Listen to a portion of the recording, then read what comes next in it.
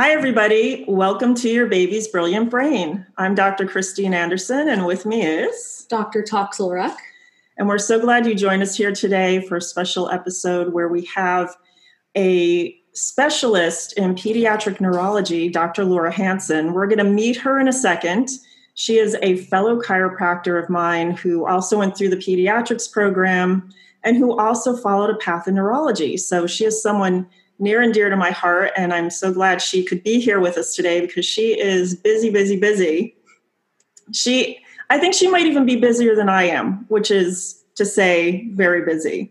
So Dr. Toxel is going to introduce her, but we just want to say hi, Dr. Laura. Hi, everybody. How you doing? Pretty well. So looking at this bio, Dr. Laura Hansen, DC, MS, DICCP, BCA, CAS, MDT. Holy moly, that is a lot of credentials. My kids say I'm the alphabet soup. Yeah. Well, and importantly, you're a board-certified chiropractic pediatric diplomate, Masters of Science, board-certified in neurofeedback, and a certified autism specialist and a neurodevelopmental therapist. So you held faculty positions at both Palmer College and Life University, those are both chiropractic colleges, from 2003 until 2012. You're recognized domestically and internationally, which is amazing. Congratulations through your personal teachings to healthcare professionals, teachers, and parents on the progression of pediatric development. So you've been in practice since 1996 in the area of pediatric development and brain-based patient management. So you're a world expert in teaching and caring for children with developmental delay. And your goal is to educate communities on the effects of stress on the developing brain in the ability to conceive a baby, meltdowns in parenting, big one, and chronic ill health, something that is so prevalent in today's society and not being addressed holistically enough, honestly. So your main thing, though, is you recognize that in order to change the chronic patterns of dis-ease, very big distinction there, altered development and stress that affects a person's thought and drive, we must change how the brain perceives its environment. Dr. Hansen, you are committed to bringing a message of hope and resolution through the transformation of your mind. Yes. Wow. Yes. Is that all? Yeah. Are we done? It's like a novel. It's like just that little nugget. Yeah, no kidding. You know, I'm always interested in learning how chiropractors find their way to chiropractic, and then for you also how you found your way into the specialty of neurology. So can you tell us a little bit about that? Sure. I was actually headed towards being an attorney. And I think that's because my mom told me all the time growing up, you're going to be a lawyer. You're going to be a lawyer. So I just kind of naturally thought, I'm going to be a lawyer. And then, of course, I have to go a little bit more. I started to want to focus on becoming a Supreme Court justice. I literally could visualize myself in some really great suit with high heels, a red Porsche, driving up to the courthouse. I mean, I literally saw myself doing this. And so while my husband, now ex-husband, was going to chiropractic school, I was the main breadwinner. And so in order to keep me going in my direction, I became a paralegal. And so I actually got to work in law firms, and I tried like 3 different ones. And I was just so disturbed with the environment of our legal system. And then I made my last move, and I really didn't appreciate how this single mother was being handled over a very small stipend she would receive in a car accident. And there was a very serious emotional issue going on for her and her daughters, and it was absolutely necessary for her to move. And unfortunately, the attorney was just milking the money. And I can remember I had only been there a few weeks, and after I heard her story and saw what was going on, I literally walked in there and said, I'm giving my resignation. I'm going to report you to the board or to the bar if you don't give this woman her money. And I left the legal field. And so my husband at the time was getting ready to graduate from Life University. So I just went over there to see if I could get a job. And they put me in student affairs. And just being in the environment and listening to everybody, I was like, I wonder if I could do this. And I didn't have the prerequisites, though, to go to chiropractic school. I didn't have physics 1 or 2. I had chemistry 1, not chemistry 2. I did not have organic 1 and 2. And I only had biology 1. So I had all of those courses that had to be done. And of course, he was getting ready to graduate. I didn't want to be there forever. So I go, okay, I'm going to make a deal with myself. If I can get through the accelerated programs for each of those sciences, I'm going to take that as a sign. That's what I'm supposed to do. And lo and behold, I did. I did every one of those sciences in 6 weeks. So 6 weeks of Chem 1 or Chem 2, 6 weeks Organic 1, the second 6 weeks Organic 2, and I passed. And not only did I pass, I think this is such a funny piece of me. I'm a very tactile learner, and I had created this flow chart, and I had turned it into a poster, and everybody wanted a copy of it. And so I made copies and I sold them, and I made $5,000. So I was like, hey, this must be for me. So that is honestly how I stepped into chiropractic school. And then I was the president of my class all 4 years. And we were such a close class. And it's unfortunate because I don't think that stuff lasts, unfortunately. But we were so close during that process. And so I left as a very traditional chiropractor, ready to hang my shingle and go. And then my very first seminar that I went to for continuing ed was with the ICA, and it was their pediatric annual conference in Chicago. I was so excited to go to Chicago, so I was like, oh, I'm going to that conference. And then listening to Carol Phillips and all this kind of stuff, I was like, oh my gosh, I really want to know about kids. And we really didn't get that much in school about kids. So that was the thing for me. You heard it. I enrolled, and I think that was September. And by January, I was in that program. And then you do 3 years of that program. Back then, it was a little bit different. I don't know what yours was like, Christine. But then we have to do, your case report. And Maxine McMullen walked up to me and she said, "You are really a teacher." And that was the second time somebody had said something like that to me. And then she asked me to teach in the program, and she asked me to teach neurology. And I didn't want to teach it, just vestibular cochlear nerve goes from the vestibular system to the cochlear system. I wanted it to come alive. So I went through a program through the Institute of Neurophysiological Psychiatry, and that's where I became a neurodevelopmental therapist. And this was like the biggest eye-opener to me, was to really understand these reflexes. And so I very passionately went in that direction. And that's when my practice really took a difference, because I had seen, as I'm sure you have, you see these little kids struggling. Some of these kids you can't touch. Some of these kids can't take a chiropractic adjustment, even with a clicker. And so you go, well, what am I going to do with them, right? So it gave you a way in to their neurology. So years going by and doing all of that leads me up to probably the greatest aha moment of my entire life. In 2016, my 16-year-old daughter was in a horrific car accident. She was turning left and she was T-boned. and the driver that hit her walked away. She didn't walk away. She was laying, when they pulled her out, her hands and feet were curled in. So that means it's a full-blown head injury.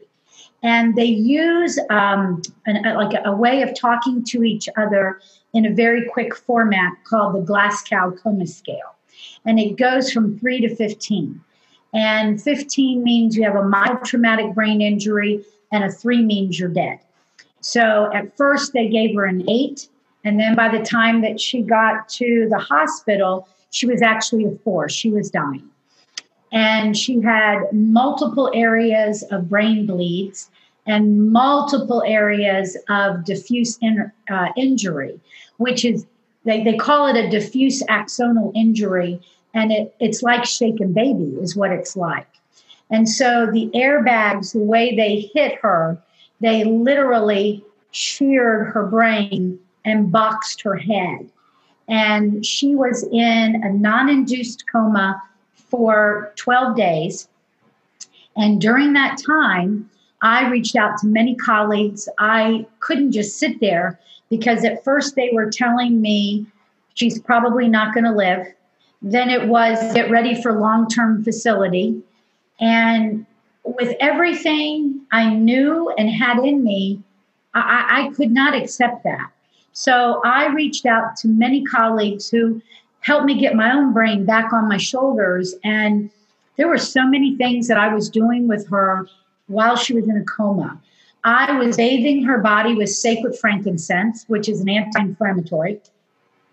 I was using light therapy and working her cranial nerves, following the life support box so that I could make sure that I did not increase her cranial pressure, put her blood pressure too high, or her respiration too high. So I literally was following her breath with light therapy and going through all of the cranial nerves, even lifting her eyelids and putting the light in there. And I will tell you, I don't believe for a minute that I was scared to touch her, which I'm so grateful for. After they did her tracheotomy, that's when she started to wake up. But she had to relearn how to walk, talk, eat, dress herself, toilet, everything. She was in ICU for 30 days, then moved to a children's hospital in a netted bed for a while, then, but going to rehab. She did their rehab in the day, and then she did mama's rehab in the afternoon.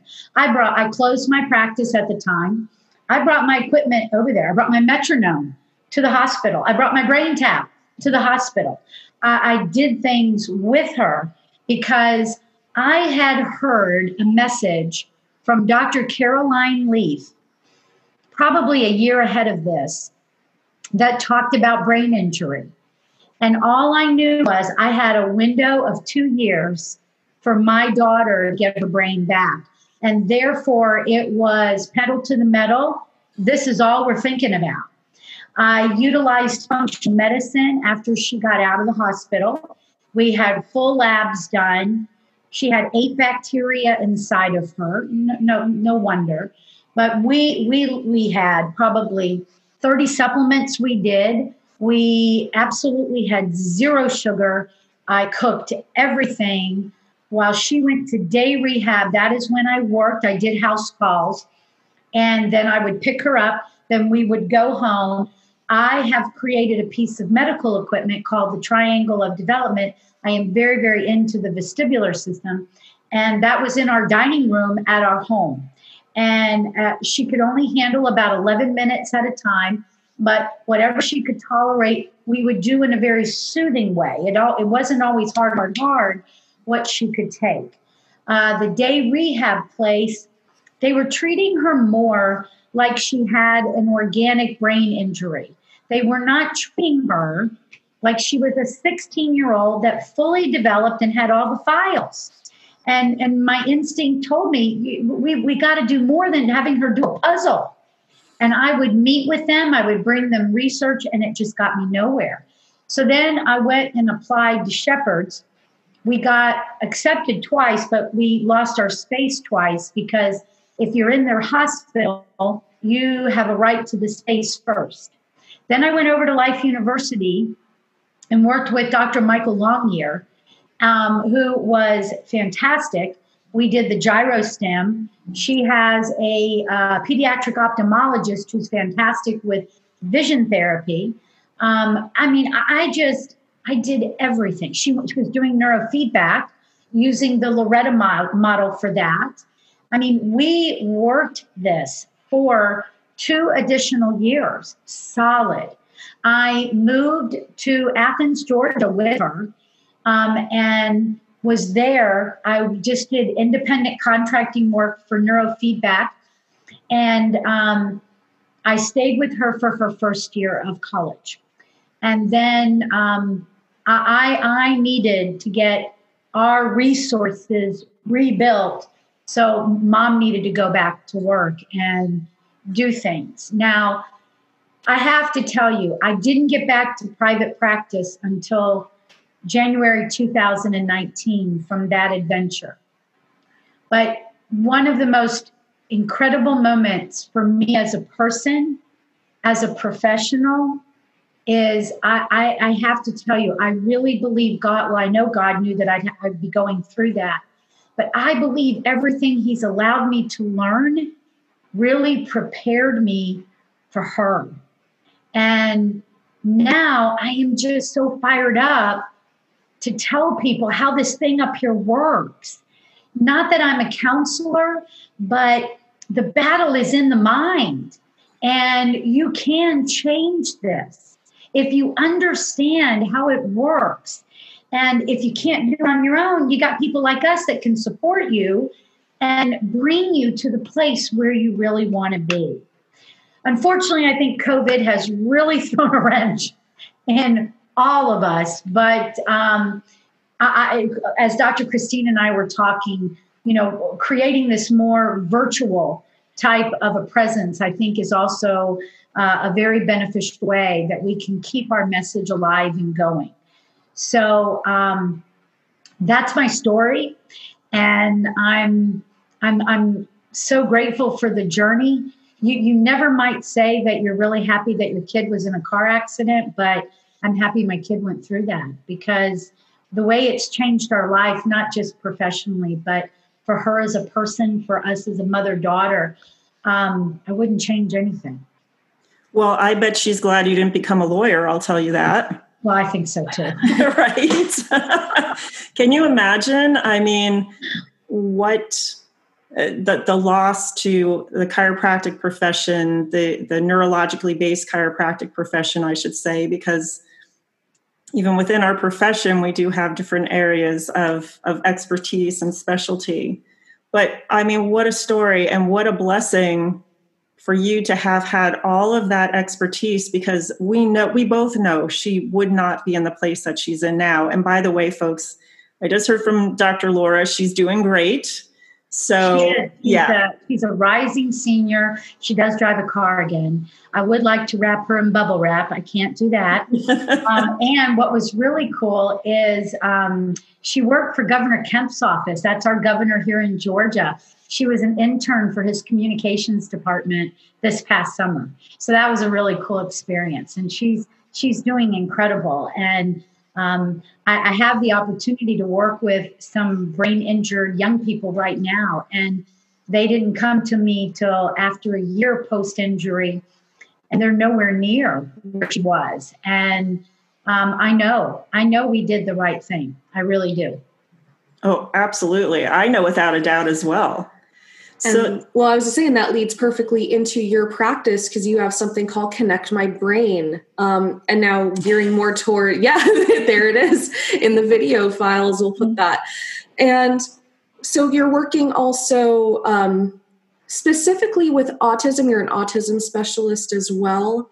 And so kind of give the listeners a little idea, because a lot of them and a lot of people I talk to based on personal experience have never heard of functional neurology or working with the brain in this way. So can you talk a little bit about how you use that functional neurology to help children with autism, just in lay people's terms, because even these crazy neurological terms and brain terms, you're like, my brain is overwhelmed. Yeah, exactly. Well, I think the first thing to do is to define the term. So really, when you put functional in front of anything, it really just means getting back to basics, getting back to the way things actually work. So one of my taglines is, I look at mechanical, chemical, and brain. So if you go to a traditional doctor, they're typically specializing in one area. A cardiologist looks at the heart, an endocrinologist looks at all the glands of the body. But you're not part and partial. You're not just a heart over here. You're not just, glands over here. And even like in chiropractic, you're not just a spine. You are this orchestra of so many things. And if you don't work those pieces together, usually something lags behind. So, for example, I could be really great working with children with autism, developmental delay, brain injury. But if you only do one piece, I'm not going to get the same kind of results as if I work you as an orchestra. If I make sure that the strings are tuned in like they're supposed to be, the horns are tuned in like they're supposed to be, that's when we're going to have a melody. So if I look at you, see what kind of movement. So for example, children go through milestones.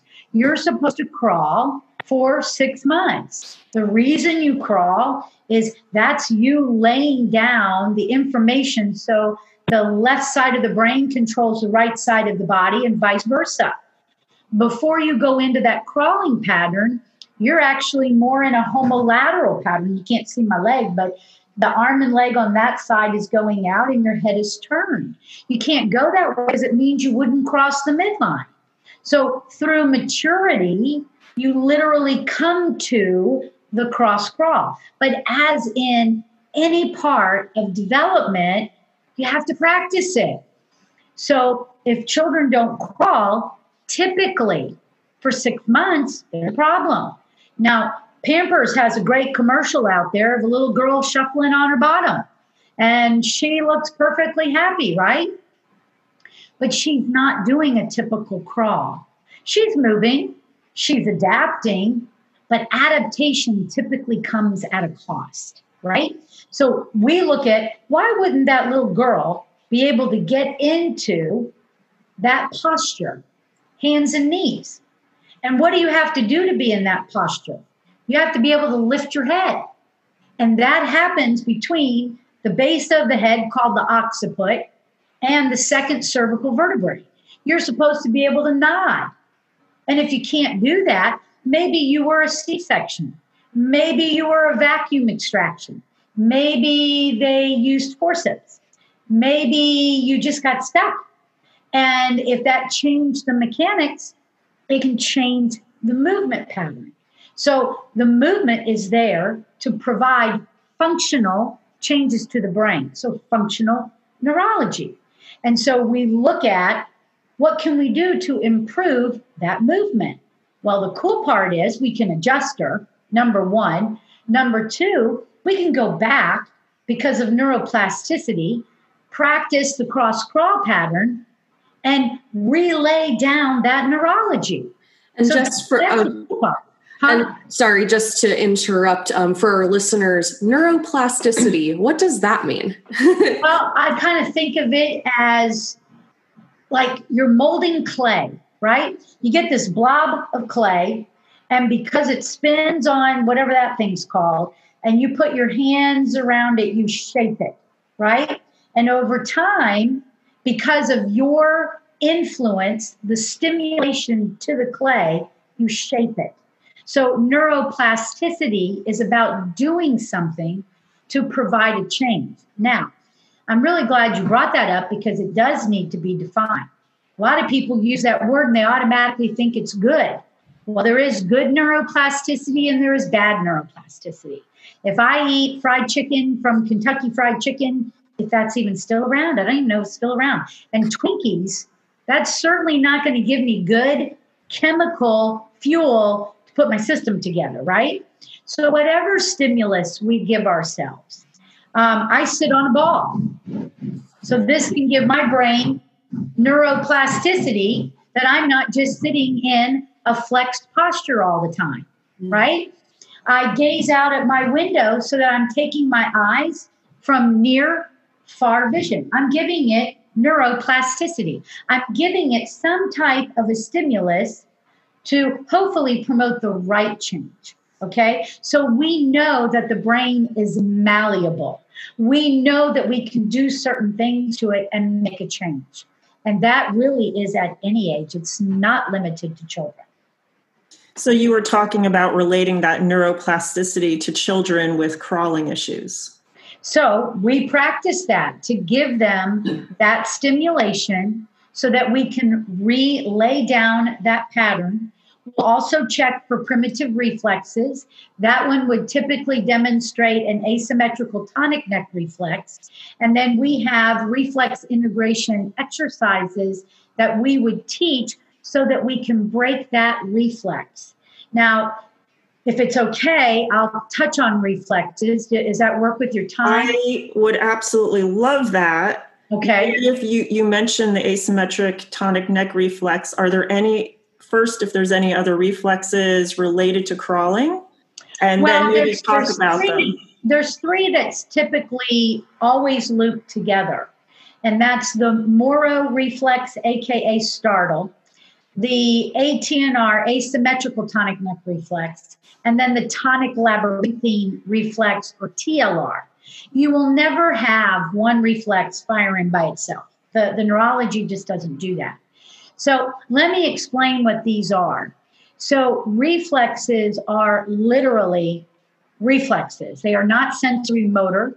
They occur before sensory motor, and they're actually known as central pattern generators, or CPGs. And these are actually part of wiring us up.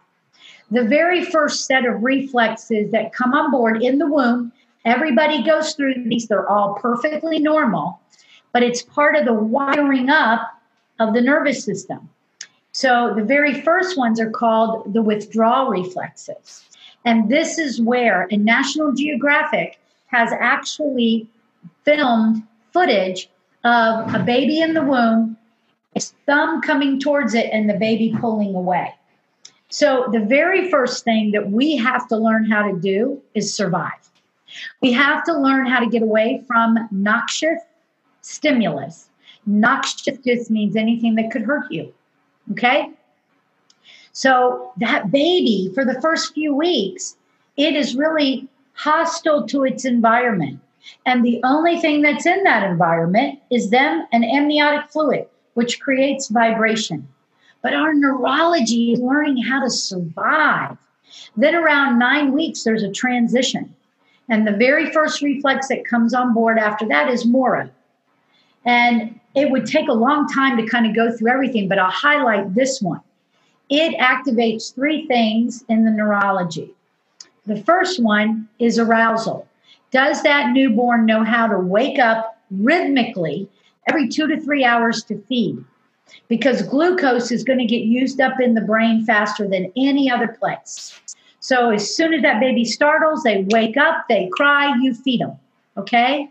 Now, it's going to grow up just like the withdrawal reflex grows up, because you still use it today. So with the withdrawal reflex, the way it looks grown up, if I'm cooking and I skim my arm on a hot pot, I don't sit there and go, wow, my flesh is burning. I don't even think about it and pull my arm away. That's a grown up withdrawal reflex. It knows how to respond to a noxious stimulus. Well, Moro does the same thing. Arousal grows up to attention. Ooh, red flag, big word. Think of all these kids that are labeled attention deficit or attention hyperactivity, relating all the way back to a reflex rather than saying it must be a lack of concerta that is keeping my child from focusing. Attention is a very normal maturation process. We look at this, especially when we're teaching our little ones how to potty train. So if we take this little cutie and we set them on a potty, they have absolutely no idea what we're doing with them. But they're sitting there, they're looking around. Well, the pressure from the potty begins to press on the pelvis and the bladder. As they sit there and they're there longer, all of a sudden they tinkle and we throw a party. And they get excited because of a mirror neuron. Hey, I just did something. Everybody's extremely excited in here. Okay, you practice repetition, repetition, repetition, neuroplasticity. Then all of a sudden, the child sitting on the potty begins to feel, oh, there's something going on inside of me. Now they're paying attention to self. Now they realize something else is going on in there. And through practice, repetition, neuroplasticity, all of a sudden the little one goes, I gotta go. Because they've learned how to pay attention to their body. And you can't pay attention to a blackboard or a book if you can't pay attention to self. So that is part of that reflex. The second component of Moro is regulating CO2 and O2. And this is a very big one because I'm sure Dr. Christine has seen as well, you'll get these little babies in your office that have belts around them with alarms because they stop breathing. If this reflex is not regulated, that's exactly what happens. Now, it goes further because if they cannot correct this issue, which comes back to a reflex, the CO2 is going to climb, the O2 is going to go down, and this child is going to drift off into a deep sleep and they will pass away. And that's what SIDS is. So Moro can be tied to a life or death situation. The third thing that it activates in the neurology is the sympathetic nervous system or fight or flight. I mean, this is the enchilada of all reflexes. And this was my bridge why I went into neurofeedback. Because I would try to show parents, see the kid, he did a startle, he did a Moro. And the parents would be looking like, okay, I really don't know what you're talking about. But I got a piece of equipment that allowed me to quantify the stress response.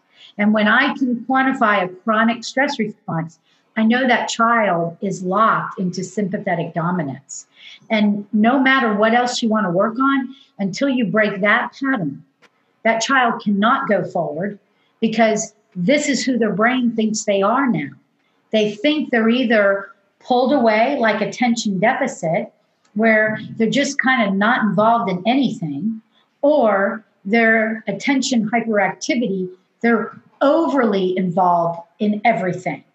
So it's a really great way of trying to help people understand if we don't understand stress, instead of using it like a box of tissues, it's a real physiological event. And if a child further has in their history that they had some kind of birth event, that can be just an incredible historical moment where this has been going on since that time. Now, our neurology is incredible to adapt, but again, it doesn't mean it doesn't come at a cost. I'm working with a little boy right now who did stop breathing during the birth process. He went to the NICU for a while.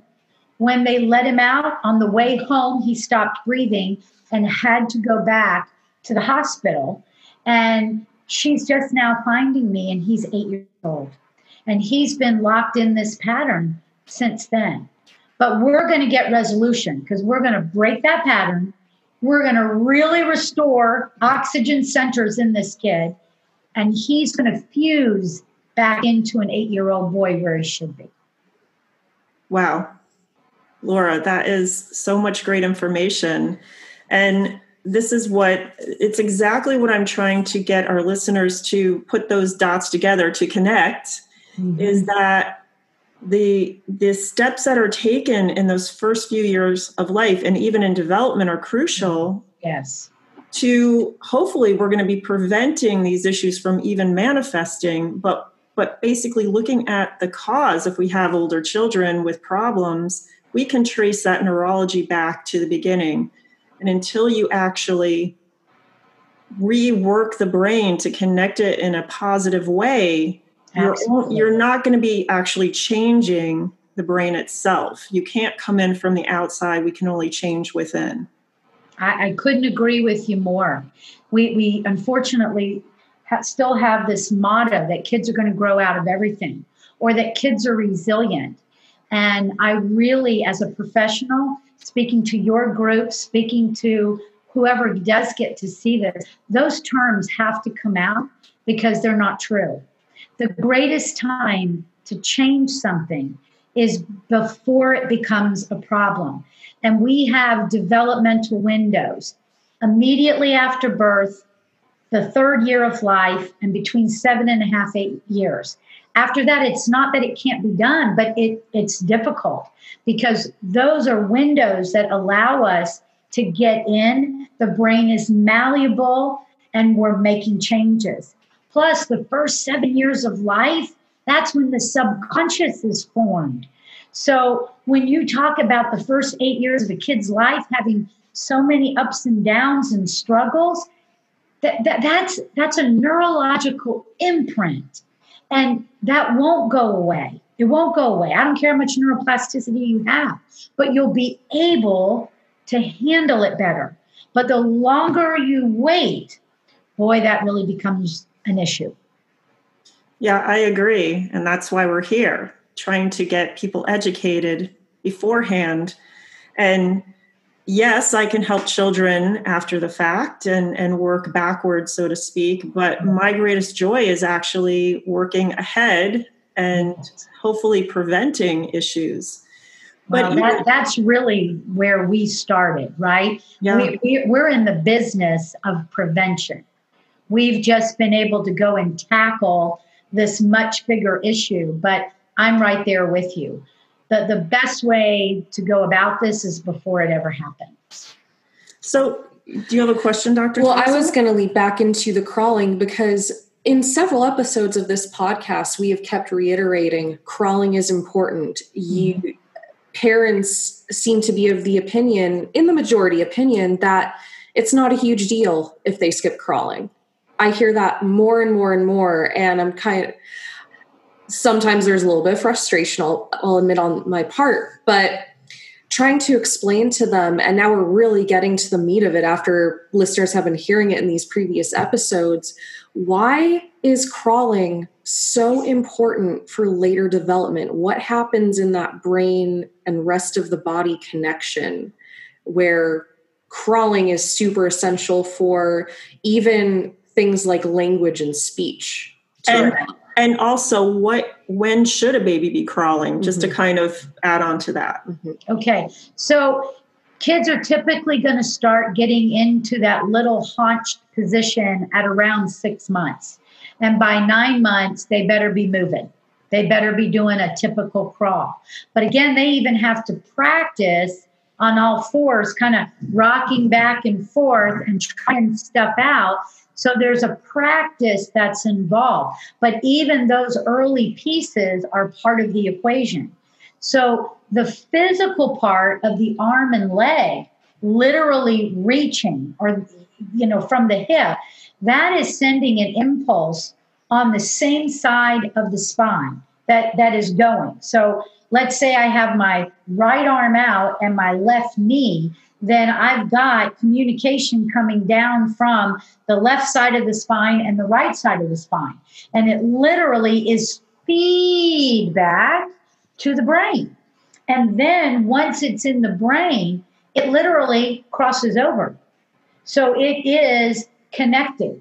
So if you go and look at something like the homunculus, which is the sensory motor cortex, it's a map on the sensory motor cortex.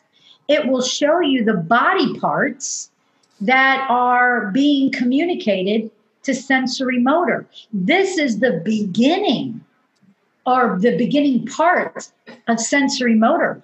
The reflexes are central pattern generators, but they're there to get the brain going so that you will take that next step of sensory motor. Rolling is part of becoming sensory motor. Working into your crawl, amphibian, digging your little toes into the ground and kind of like swimming on the ground. You're actually putting pressure into your feet. The Moro, you're literally going around the center of gravity. All of those things are going on at the same time. So the Moro doesn't inhibit till around 4 months. So that's part of that process. ATNR, asymmetrical tonic neck reflex, that should be getting ready to integrate by the time that you go into crawling, so around 6 months, because if you turned your head, the same arm and leg would go out. It wouldn't be the opposite. So it's part of breaking up reflexes. And you need the reflexes to integrate to release the brainstem. If not, we have a battle going on between the lower brain and the higher brain. So when you come into this world, you're fully formed, but you are not fully functioning. You are brainstem dominant. And so that brainstem has got to be released to allow the higher brain to take over. And what's the new diagnosis, or the latest diagnosis, is executive function dysfunction. Well, we're not going to get up here to the executive function if our brainstem is keeping us down there because you haven't integrated what you needed to integrate for whatever reason. And there's absolutely a plethora of reasons.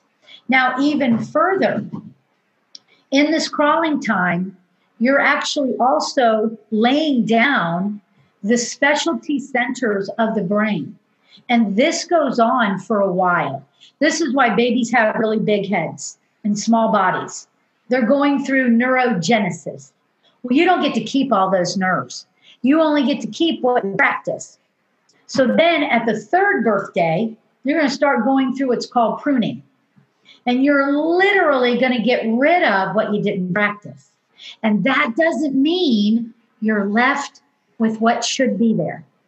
You're left with what you practice. So the little pamper bottom shuffler, she's left with what she practiced.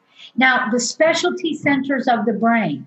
So for example, communication. They're on both sides of your brain, but they do two different things. So on the right side, it is your need to talk. Ooh, think about all the kids with language delay, okay? On the left side, it's the work of talk. Maybe that's part of language delay. It could be either or. But to have this conversation like we're having right now, our specialty centers have to communicate with each other. I have to have a need to talk to you. And I have to put the work into it so it makes sense. And then I have to have the right timing to have the words come out, and so people understand what I'm saying. So if I was all over the place, people would go, God, I have no idea what this woman was even talking about. Then that would mean my timing was off, right? So crawling is part of the whole picture. And there have been, I've actually heard this myself, pediatricians telling parents that it's no big deal. And I want to tell your viewers, please don't listen to that.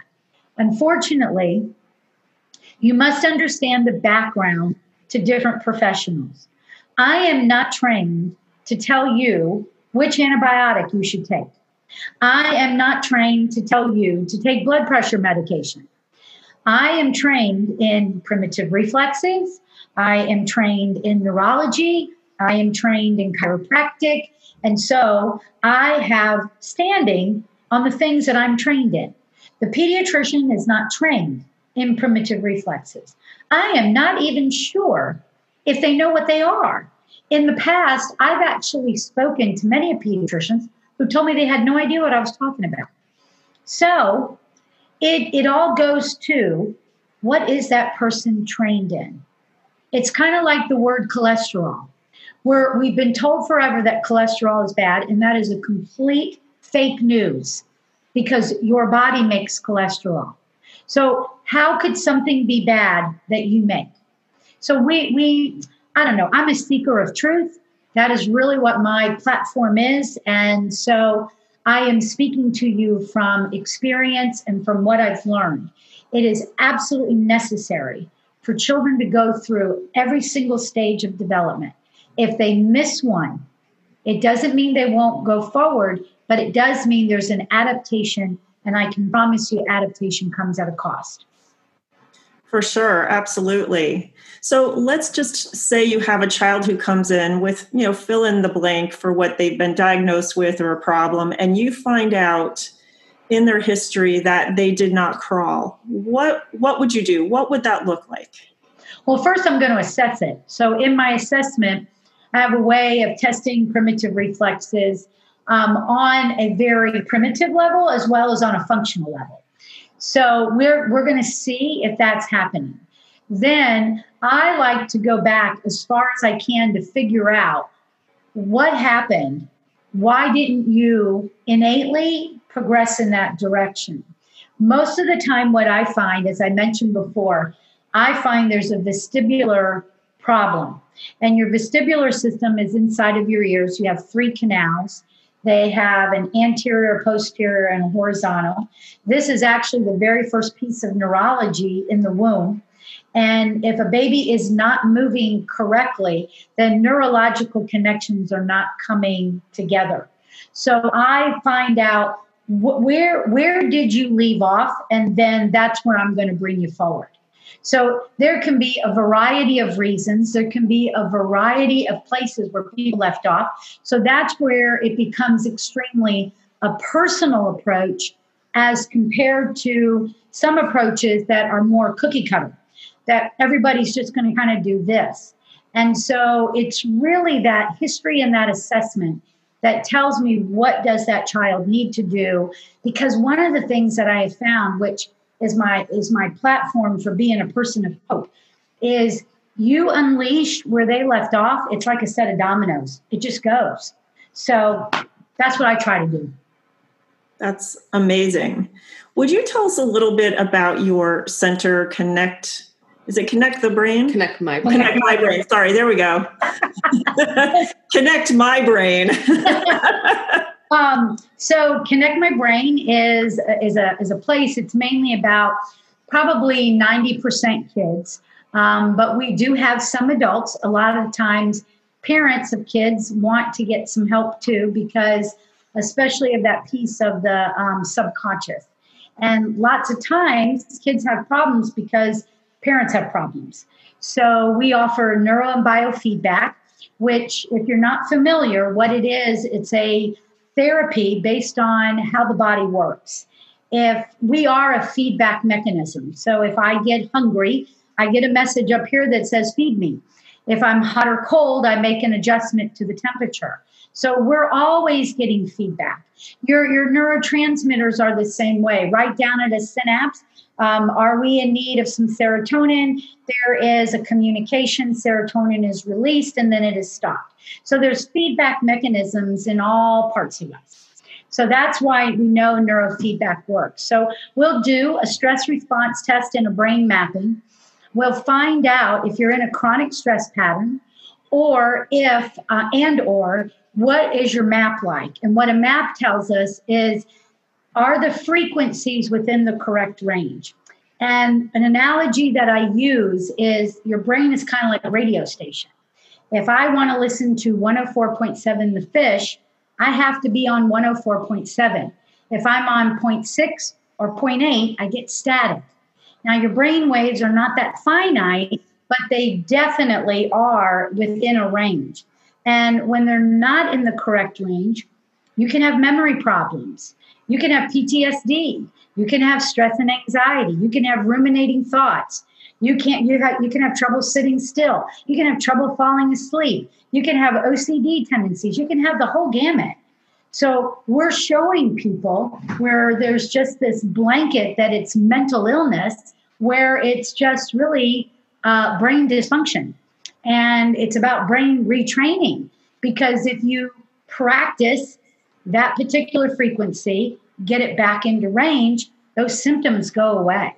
And I have just never in my life seen anything change people so quickly. So that's a really big part of what I do here, and probably one of my favorites now.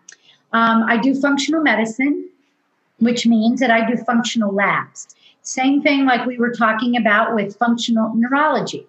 Over the years, the traditional lab tests have been, the within normal limits have been changed. And they're now based on how many people take the test, gender, and age. Well, the biochemistry in here doesn't change. So functional just means that you go back to where biochemistry should be. So we look at a few genetic snippets. I don't get crazy with that. We look at food. We look at stool. We look at urine. We look at neurotransmitters. We look at total body burden for different inflammatory markers, mold, environmental pollutants, strep antibodies, stuff like that. We look at all of that. So that is the chemical piece to the program. We have a full nutrition department, because I have found one of the hardest things for people to do is to change what they eat. You would think that you were taking the world away. And so we have a support system that takes them through a 90-day elimination, bringing the right supplements together, and then you can either take another test or we can do a rotation diet and see where we end up. And then we have a full-on movement program. We have a rock wall downstairs. We have treadmills. We have rowing machine. We have chiropractic.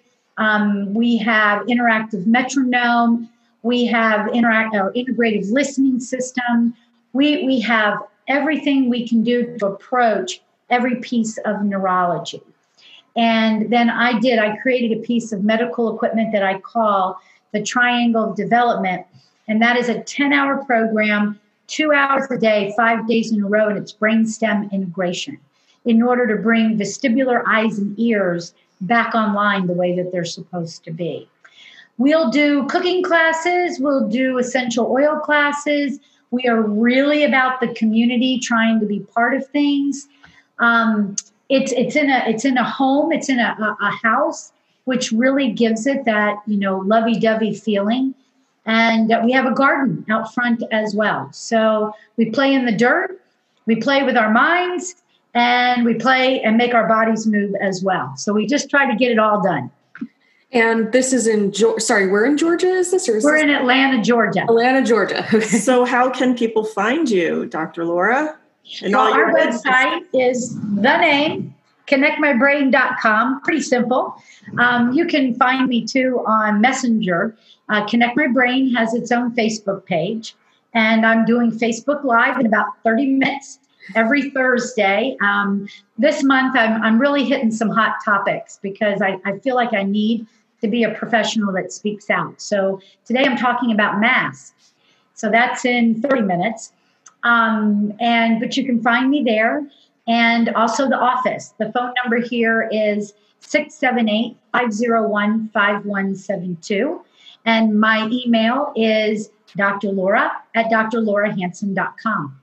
Great. And we'll put all that information in the description of the podcast and when this goes up on video on YouTube too. Great. Yeah, because this was a very visual program for those of you listening and not watching. So you might want to check out that YouTube show when it goes up. My last question, this is something we've asked everybody, especially you as a mom. What is your one piece of advice that you could give to upcoming moms, new moms? What would your central advice be? Oh, those are so many different populations. If you're thinking about a baby, having a baby, conceiving a baby, you need to check out your own health before you conceive. Number one. If you are a mom, a new mom, realize your baby needs boundaries. Their little brain waves are all over the place, and they need and they desire and they thrive on structure. If you're a mom and things have gone awry and everything that you have tried has not worked, don't lose hope. Reach out to people like Dr. Christine and I, because we do have some answers. Amazing. Wow. Thank you, Dr. Laura. We did it. It's 1 hour, and you can now get ready for your broadcast, which we will tune into. How are we finding the broadcast? Is it on YouTube? It's on Connect My Brain's Facebook page. It's a live event. Okay. So I'll go do it. And then there'll be a video recording of it too. Sure, absolutely. And I've been going and posting them on LinkedIn once I get done. But Facebook isn't letting me take my link and populate my picture this month. So I'm just able to put the link in the post. That's okay. We know why that is. Yes, we do. Thank you so much for joining us. And we hope that you are going to come back as a guest soon, because you have so much information to help those new moms out there. So thanks for joining us, and we will certainly talk to you soon. Thank you for having me. I really enjoy communicating and sharing with colleagues. I really appreciate it. Thanks so much. And we're back after having an incredible, discussion with Dr. Laura Hansen in Atlanta, Georgia. This is something that I'm sure a lot of people have wanted to broach upon since they've heard us talk about that importance of crawling so much in past episodes.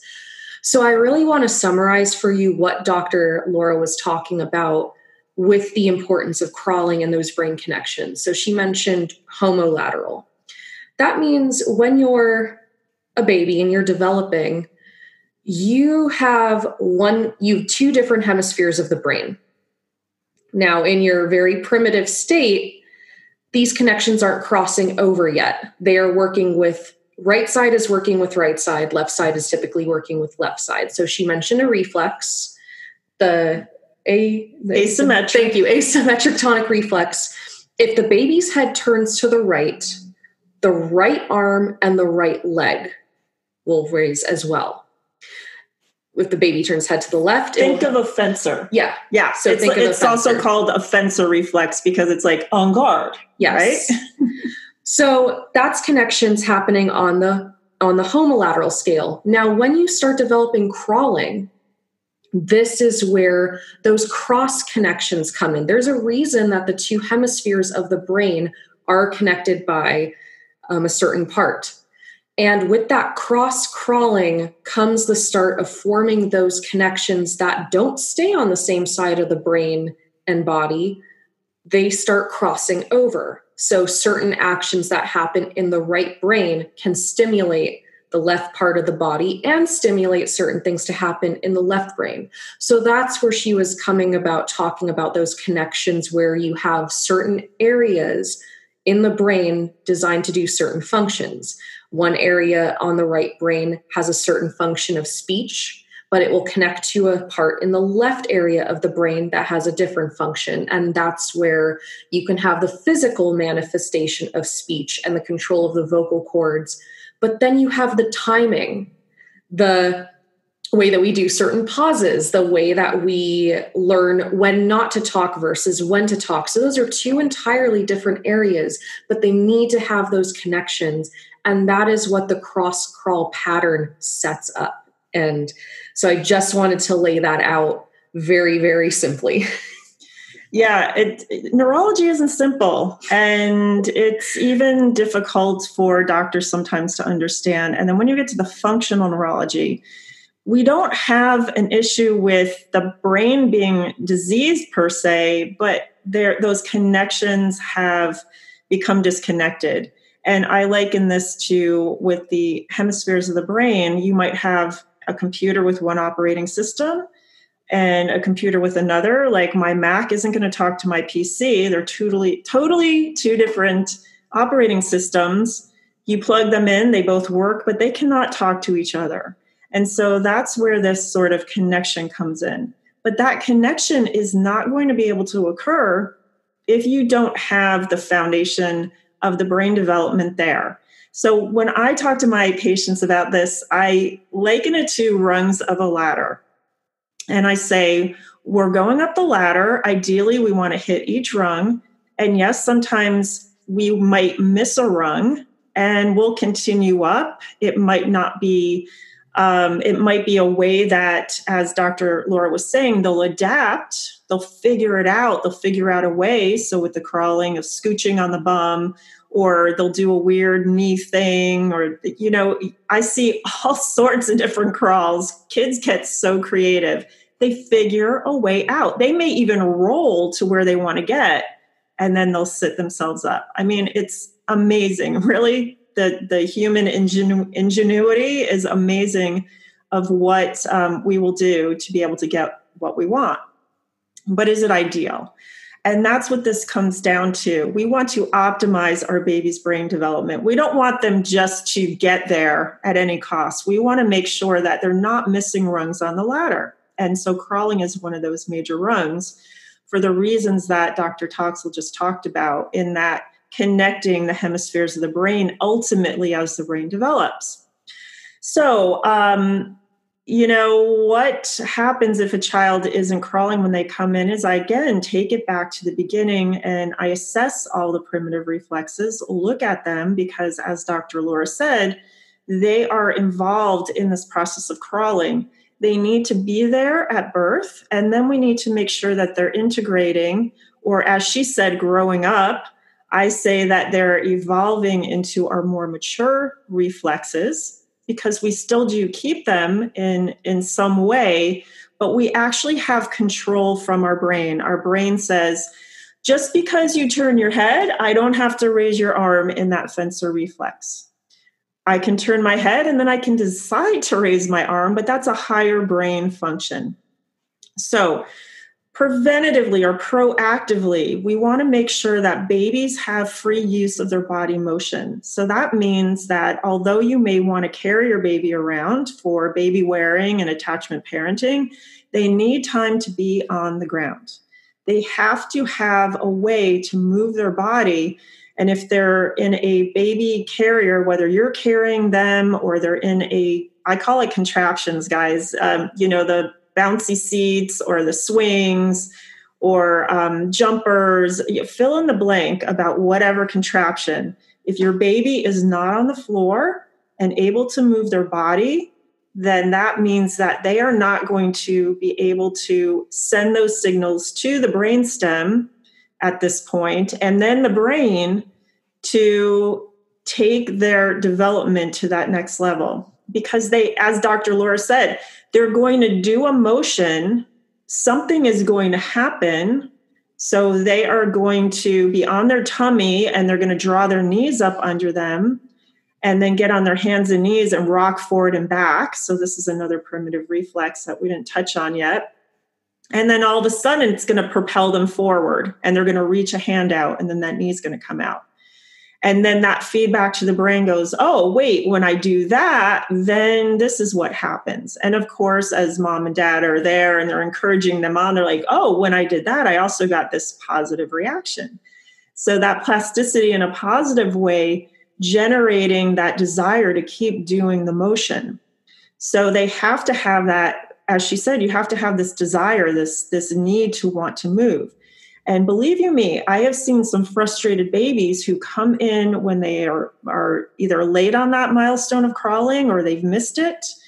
And they are frustrated because they haven't had that opportunity to move their body. So it is a lot of work for them. And babies will get frustrated. Parents will say, well, they're crying when I put them down on their belly. Well, why are they crying? Is there a misalignment? Do they have a subluxation? Are they comfortable in that position? That's what I check out as well. Can they move their arms freely to get in that position? Sometimes there's subluxations at the shoulders or the neck, and they can't comfortably be in that position. So that's going to prevent them. So we want to make sure that there's no physical or biomechanical reason that they don't want to be in that position. And then we want to make sure that their primitive reflexes are actually working initially. If they've gone beyond the age, we want to make sure that they're integrating. And that's that brainstem function that Dr. Laura was talking about. She called it central processing generator. And that's what the brainstem is. It is this generator of movement without using the brain. Okay, we don't have to think about it. We just move, and this is what's going to happen. And that feedback system goes up to the brain so that as we keep using those primitive reflexes, that's going to stimulate the brain. Then it's going to be able to have that top-down control to integrate. And ultimately, it looks like those primitive reflexes go away, but they don't really. But that top-down control of the brain means that they can get in those positions to crawl. So it sounds complicated, but that's why you work with somebody who is versed in the aspect of primitive reflexes and milestone development, because it isn't your child will crawl when they want to. There is a predictable time, as Dr. Laura was saying. So it's around that 6-month benchmark, and definitely not beyond 9 months. Beyond 9 months, I say 8 months even, that's the cutoff. And then your child is delayed in that, and we have to really look at getting that rung of the ladder filled in so that they can move forward with their brain development in a more organized way, which means that their processing of the information coming in is going to be much better, which means then they're going to function at a higher level. And that's going to optimize their brain function. So we hope that this was really helpful for you.